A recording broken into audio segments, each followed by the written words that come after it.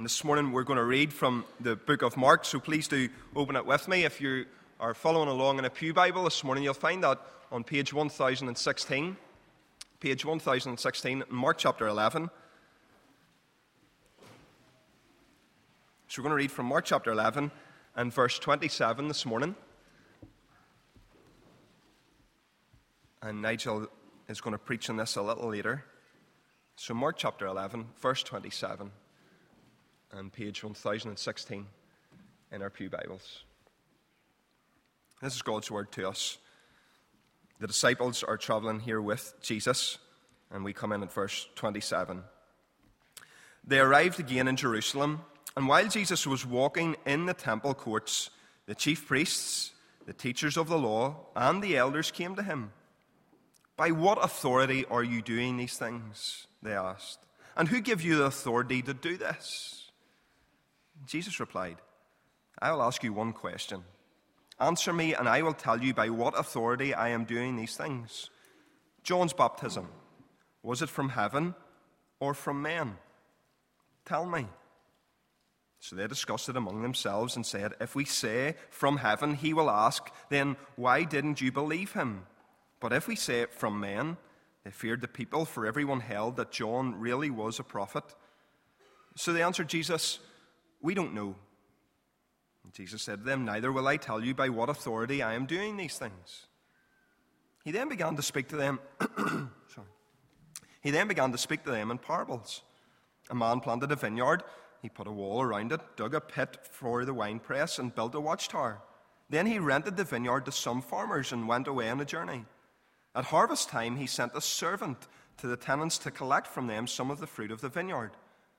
But they seized him. They beat him and sent him away empty-handed. Then he sent another servant to them. They struck this one on the head and treated him shamefully. He sent still another, and that one they killed. He sent many others. Some of them they beat, others they killed. He had one left to send, a son whom he loved. He sent him last of all, saying, "They will respect my son." But the tenants said to one another, "This is the heir. Come, let us kill him, and the inheritance will be ours." So they took him and killed him and threw him out of the vineyard. What then will the owner of the vineyard do? He will come and kill those tenants and give the vineyard to others. Haven't you read this scripture? The stone the builders rejected has become the capstone. The Lord has done this, and it is marvelous in our eyes. Then they looked for a way to arrest him, because they knew that he had spoken the parable against them. But they were afraid of the crowd, so they left him and went away. Amen. And we thank God for his word to us. If you have a Bible handy, let's turn together to Mark chapter 12, the parable of the tenants. We're hopefully going to look at some of the stories that Jesus told over the next number of weeks in the mornings. Some of the well-known and often referred to parables that Jesus told during the course of his ministry. And you can't have helped but notice this week that there is a new Prime Minister, and some of us will think he's wonderful, some of us will think he's awful, many of us will not really care all that much. And whether we do or not, it doesn't really matter, because what joins us together is not a common political outlook, but our common allegiance to the Lord Jesus Christ. But you will have noticed that one of Boris Johnson's jobs was to take questions in the House of Commons on Wednesday. Apparently he answered over 120 questions, some of them designed to help him, some hostile. And whatever you think about him, many of the pundits are saying that one of his strengths is his ability in public speaking and in answering questions. Now, I don't know about you, but I find myself very different. When somebody asks me a question, I always have a brilliant answer, but it usually comes about an hour afterwards, and I find myself thinking, I really wish I'd said that. Now, one thing for sure, Jesus was tremendous at questions. He took a lot of questions, and many of the encounters that we have in the Gospels, we have because of people who came and asked Jesus questions. Sometimes people came genuinely seeking spiritual truth. What must I do to be saved? Sometimes people came asking Jesus a question, hoping to get him on side in some dispute that they were having. They were selfish in that regard.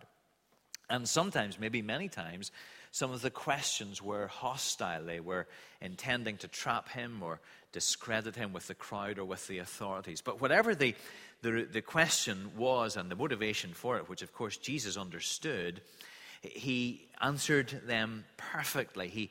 You would never have found Jesus sitting an hour afterwards saying, I really wish I'd mentioned that as well.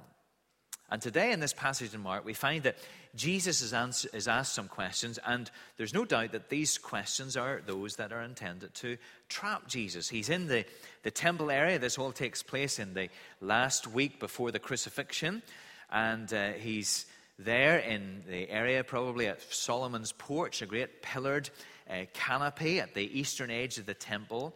It's leading up to the crucifixion, and the Jewish leaders have come in order to discredit him and to trap him. And they ask, by what authority are you doing these things, at the end of chapter 11, verse 28. Now, it refers probably to the things that Jesus did the day before in clearing the temple. You see that's referred to in chapter 11, verse 12 and following. The leaders effectively said, now, Jesus, you came here yesterday and you turned this place upside down. You created an awful stir. And who gives you the right to do this? But these questions are a trap, of course. They're hoping to get him to make some outrageous claim, perhaps for his own divinity or at least the divine authority that he has, and that will get him deeper into trouble. But Jesus is much too wise for them, and he brings a question back to them. He asks the same basic question about authority, about John the Baptist. Effectively, he's saying, I'll answer your question if you answer mine. Where did John the Baptist get his authority from? Who was he working for? Who was his inspiration? Was it human or was it heavenly? And they couldn't answer because, not that they didn't know, but they knew that if they said it was from men, then they would get into trouble with the crowd because the people believed him rightly to be coming from God. But if they say it was from God, then the question would be, well, why did they not listen to him? And so they are absolutely in a jam, and they can't ask Jesus any further. And it shows, of course, that they knew that John the Baptist was from God, just like Nicodemus comes to Jesus and he says, Rabbi, in John's gospel, he says, we know you are a teacher who has come from God. So the religious leaders are shown here to be those who were opposing God at some level consciously. And Jesus makes them face up to that fact, that though they knew he came from God, they did nothing about it. Now, to drive home this point, Jesus tells them this well-known parable at the beginning of chapter 12, the parable of the tenants. And it's a perfectly plausible story to those who were listening that day. With our modern legal system and good communications, we find it maybe inconceivable that these sorts of things could have happened. But it was quite common in Israel for land to be owned by what we would call today absentee landlords, people who lived a long, long way away. And here this landlord plants this vineyard. He does everything to it, gets the whole place set up absolutely perfectly, allows some tenants to come into it, and eventually he comes to seek rent. It could have been several years after they had taken over. And as well as being a plausible story, it's a devastating story because clearly it has a deeper meaning. The Pharisees and the teachers of the law see this at the end. Verse 12, they looked for a way to arrest him because they knew he had spoken the parable against them. So Jesus began his parable talking about a vineyard, and it would have been obvious that he was talking about the situation in the country and them as religious leaders. And the reason for that was because of our other reading in Isaiah chapter 5. There, Israel is pictured as a vineyard and the leaders as those who have not done what they should. And it was a well-known song. And so he was clearly making a reference to Israel being the vineyard. And they would have understood, therefore, that the landowner was God, that the tenants were they themselves, those who had religious responsibility for the people. And suddenly this story becomes an absolutely devastating critique on the whole history of God's people. Because you can see what it's saying. God has given them the nation. He has set them up, so to speak, and he requires only their love and obedience. And when that love and obedience is not forthcoming, he sends messengers to them, the Old Testament prophets, to remind them that they're not living as they ought. And them they mistreat terribly badly. Many they kill. And eventually the landowner sends his own son. He would have had more legal authority. And he is ignored. In fact, he's killed. And Jesus then, of course, is making this startling claim that he has introduced himself into the story as the son of the landlord, the son of God. It's a claim to his own divinity, and it's a prophecy of what they will do to him in a few days. Not only will he be ignored and mistreated, but he will be put to death. And you can see that Jesus is charging them with the responsibility of Israel going wrong. They were supposed to exercise good leadership under God, and they have failed to point people to God, and now, indeed, they're about to kill his son. It would have reinforced their desire to get rid of him once and for all, and that's exactly what they do. But this parable also speaks to us, and it teaches us about what we're like as people, and what the human condition is, and what God is like faced with our rebellion. So we're going to look at a number of little pairs, three themes that run, I think, through this parable. So first of all, independence and accountability. What is the problem in the parable? Well, Jesus makes a clear diagnosis. At the heart of the problem is the question of ownership. Verse 7, the tenants say to one another, "This is the heir, come let's kill him, and the inheritance will be ours." So here were leaders or tenants who were not content to be tenants. They want to be owners. They want to usurp God's authority. They want independence. And this is the basic issue with us and our world. This is what lies behind the headlines on the TV or in the newspapers. The scientists, of course, say something different. Well, the world lacks adequate technology. If the tenants were to employ modern methods, then everything would be okay in the vineyard. The evolutionists say, well, we haven't been at it long enough. If you give the tenants some more time, then they'll be better tenants. And the sociologists will say, well, the problem lies in how the tenants are getting on with one another and the structures that they've built around the place. If only they had proper social interaction, then everything would be better. And Jesus says, look, it's none of these things. What's going on with the world is that there is a contest over ownership. We want to be owners. God made us. He designed us to be his tenants, working under him, under his authority, and yet we've rebelled against that position. That seems too lowly for us. We want to be in his position. We want to be owners, gods of our own lives. You remember Satan comes to Eve in the garden, and he tempts her to eat from the tree, and he says to her, "You will be like God." It's the original temptation. God says, as it were, I've given you everything. I've given you this garden. You're to work for me. We'll dwell here in harmony and in love and in obedience. And Satan says to her and to Adam, do you want to play second fiddle to him? Take control of your own destiny. Throw off the shackles of your creaturehood. Take this and be like him. You'll be like God. And what a lie. It's still believed today. It runs through our very DNA. That refusal to submit to God and to live under his authority. It's the root of our problems. God says, here are the 10 Commandments, an expression of the character of God to shape the lives of those who are made in the image of God. And what do? We say, no, God, not going your way. I'm going to make my own rules. I'm going to live by my own code, or by the code of what is acceptable around me.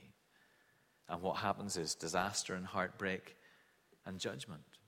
Or Jesus says, come to me all who are weary and burdened, and I will give you rest. And what do? We say, well, no, Jesus, I don't really need a Savior. I'm not wearing a yoke of yours. That looks like slavery. I'm into freedom. I'll do without your rest. Maybe this is an issue for some of us. Maybe this is where we are. And can I suggest to you that if we're here today and we're not yet Christians, it's great that we're here. But actually, this is what's going on at a very deep level within our lives. There may be all sorts of questions that we have and all sorts of issues that we have with Christianity, some of which we really need to take time to work through. But deep down, here's something that is common to every human being before we come to Christ. And that is that we know we ought to be servants of God, but we don't want to play second fiddle to anyone. We want to own and run our own little vineyards. We want to be masters of our own destiny. We want to be the captains of our own souls. So independence, that's the first thing. But yet accountability as well, because not only does Jesus, as he tells this story, draw attention to our quest for independence, he draws attention to the fact that we are accountable. Because no matter how much these tenants try to usurp God's authority, the landlord's authority, the vineyard still belongs to him. They still owe him, and he will not rest until he gets what he is due. And it's that solemn truth, you see, that offsets man's quest for independence from God. We're also accountable to God. And that's what we need to take on board. We might live our own lives with ourselves in charge or feeling that we're in charge, but we do have to give an account for how we've lived to God. Things we've done, the things we've said. How we have treated the offer of salvation in Jesus Christ. We are accountable for all of these things. And it really ought to concern us. It's the biggest question that any of us face in our lives. We live as if we're accountable to no one, and yet one day we will give account to our Creator. So this is what Jesus is saying to us as he tells us this parable. There's a problem with our quest for independence, but we're accountable to God. Independence and accountability. Privilege and patience. There's our second little pairing. Privilege and patience. What we see in this parable is that the tenants are people who have been given remarkable privileges. The vineyard is all set up for them. It's been planted. The tower has been built. The walls have been built. The wine press is there. It remains only for them to tend it and to harvest it and to give the landlord his dues. And it reflects, of course, the incredible privileges that were enjoyed by Israel. God had brought them into being. They were a people chosen and special, different. They knew the mind of God. They had the word of God. And yet what we find is that as we read through God's people's story, we find that they squander their privileges. And yet God is patient with them at the same time. He sends them prophets to warn them, rebuke them, and to encourage them to come back to him. God strives to them at great cost to himself as we read the scriptures. And by the time that Jesus comes, the people are far away from where they ought to be. They're bound by legalism and ritual. They know little of what it is to have true faith in God. And when Jesus comes, they give God the ultimate insult of rejecting him too and putting him on a cross. Privilege and patience. And of course, it's not just these people who are privileged. We too have been tremendously privileged by God. So these last couple of weeks, I've found myself driving through parts of northern England and southern Scotland, Northern Ireland as well. And just about every town and village you come to, it's littered with church buildings, monuments, sometimes monuments to the past and to what God has done in the past in our land. We live in a part of the world that has known much about the gospel for generations. And what have we done with all of that privilege? Many of us are privileged as people. I was hearing a little bit at Keswick of the vast numbers of people who have never yet heard the gospel once, never had the Bible explained to them for 2 minutes. And yet, how many times have we had the Bible opened?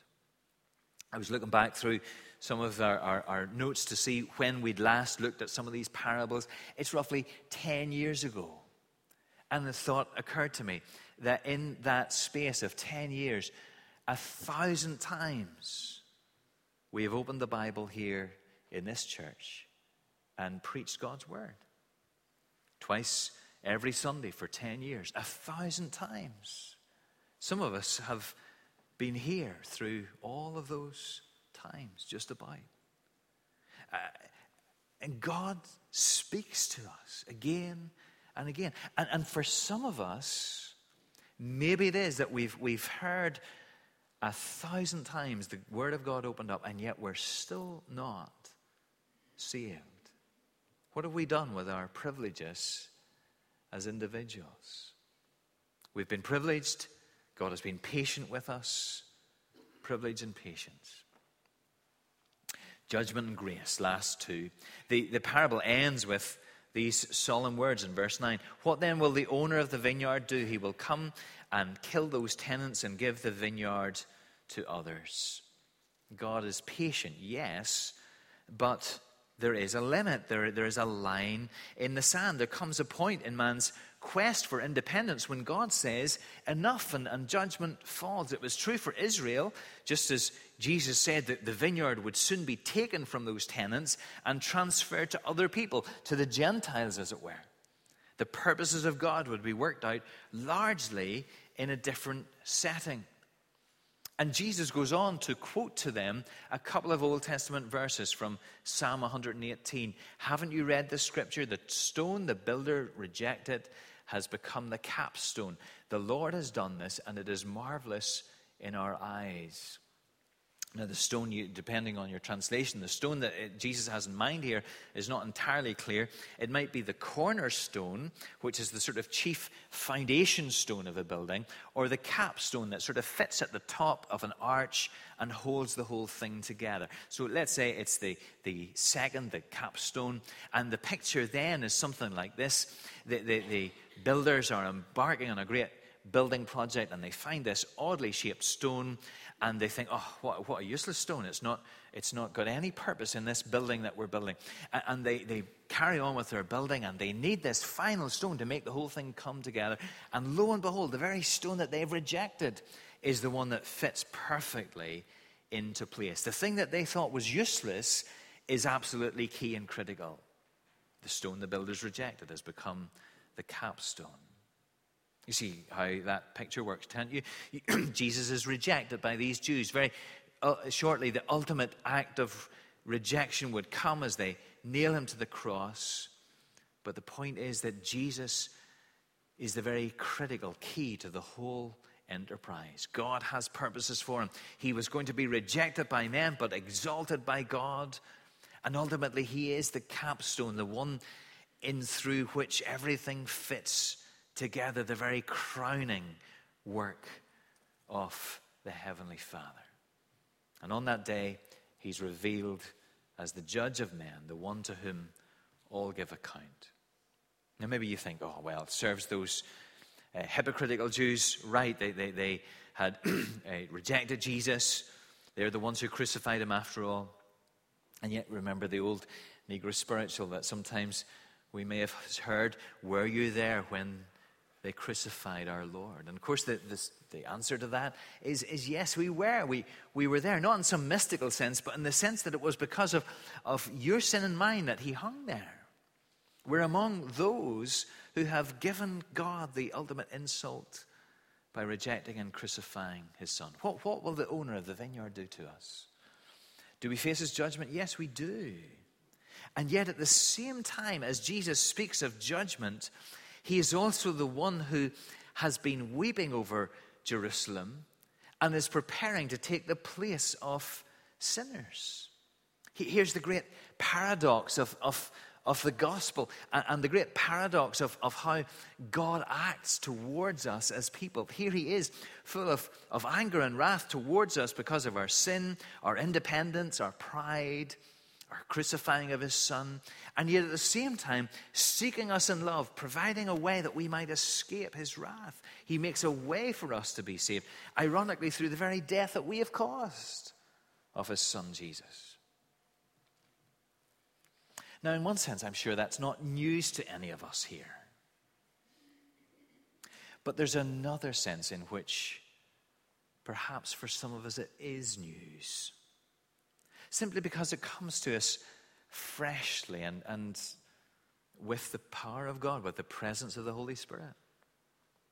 We sometimes hear that, somebody comes to Christ and they say, I'd never really heard the gospel before. And yet they had heard hundreds and hundreds of times where faithful explanations of the gospel had been given to them. And yet there was a time in which it just came freshly to them. Is that true for some of us? We realize that we've been seeking to be free from God. We sort of think that independence from God is much, much better than submission to him. We've maybe tried to live independently from him. Maybe we haven't even tried. The truth is that we do it very naturally without even thinking about it. And maybe we realize that we're accountable to him. We're so aware of our privileges. And we're so aware that God has been patient with us. And we realize that we face his judgment. We know we would not be ready to stand before him and face his gaze. Can I urge you to, if that's you, to run to Jesus Christ? As he says these things, he's preparing to go to the cross for people like you and me. He's the one who's able to save you. He's the one who stood in our place. So here's the parable of the vineyard, a really basic and well-known parable, told when Jesus is asked to account for his actions. By whose authority do you do these things? And yet Jesus turns to these people and warns them that they will have to give account for their actions. And he asks us and warns us that we will have to give account for ours. How will we face the Lord? Alone before his wrath? Or clothed in Jesus, saved from his anger, safe in his love? Let's pray together.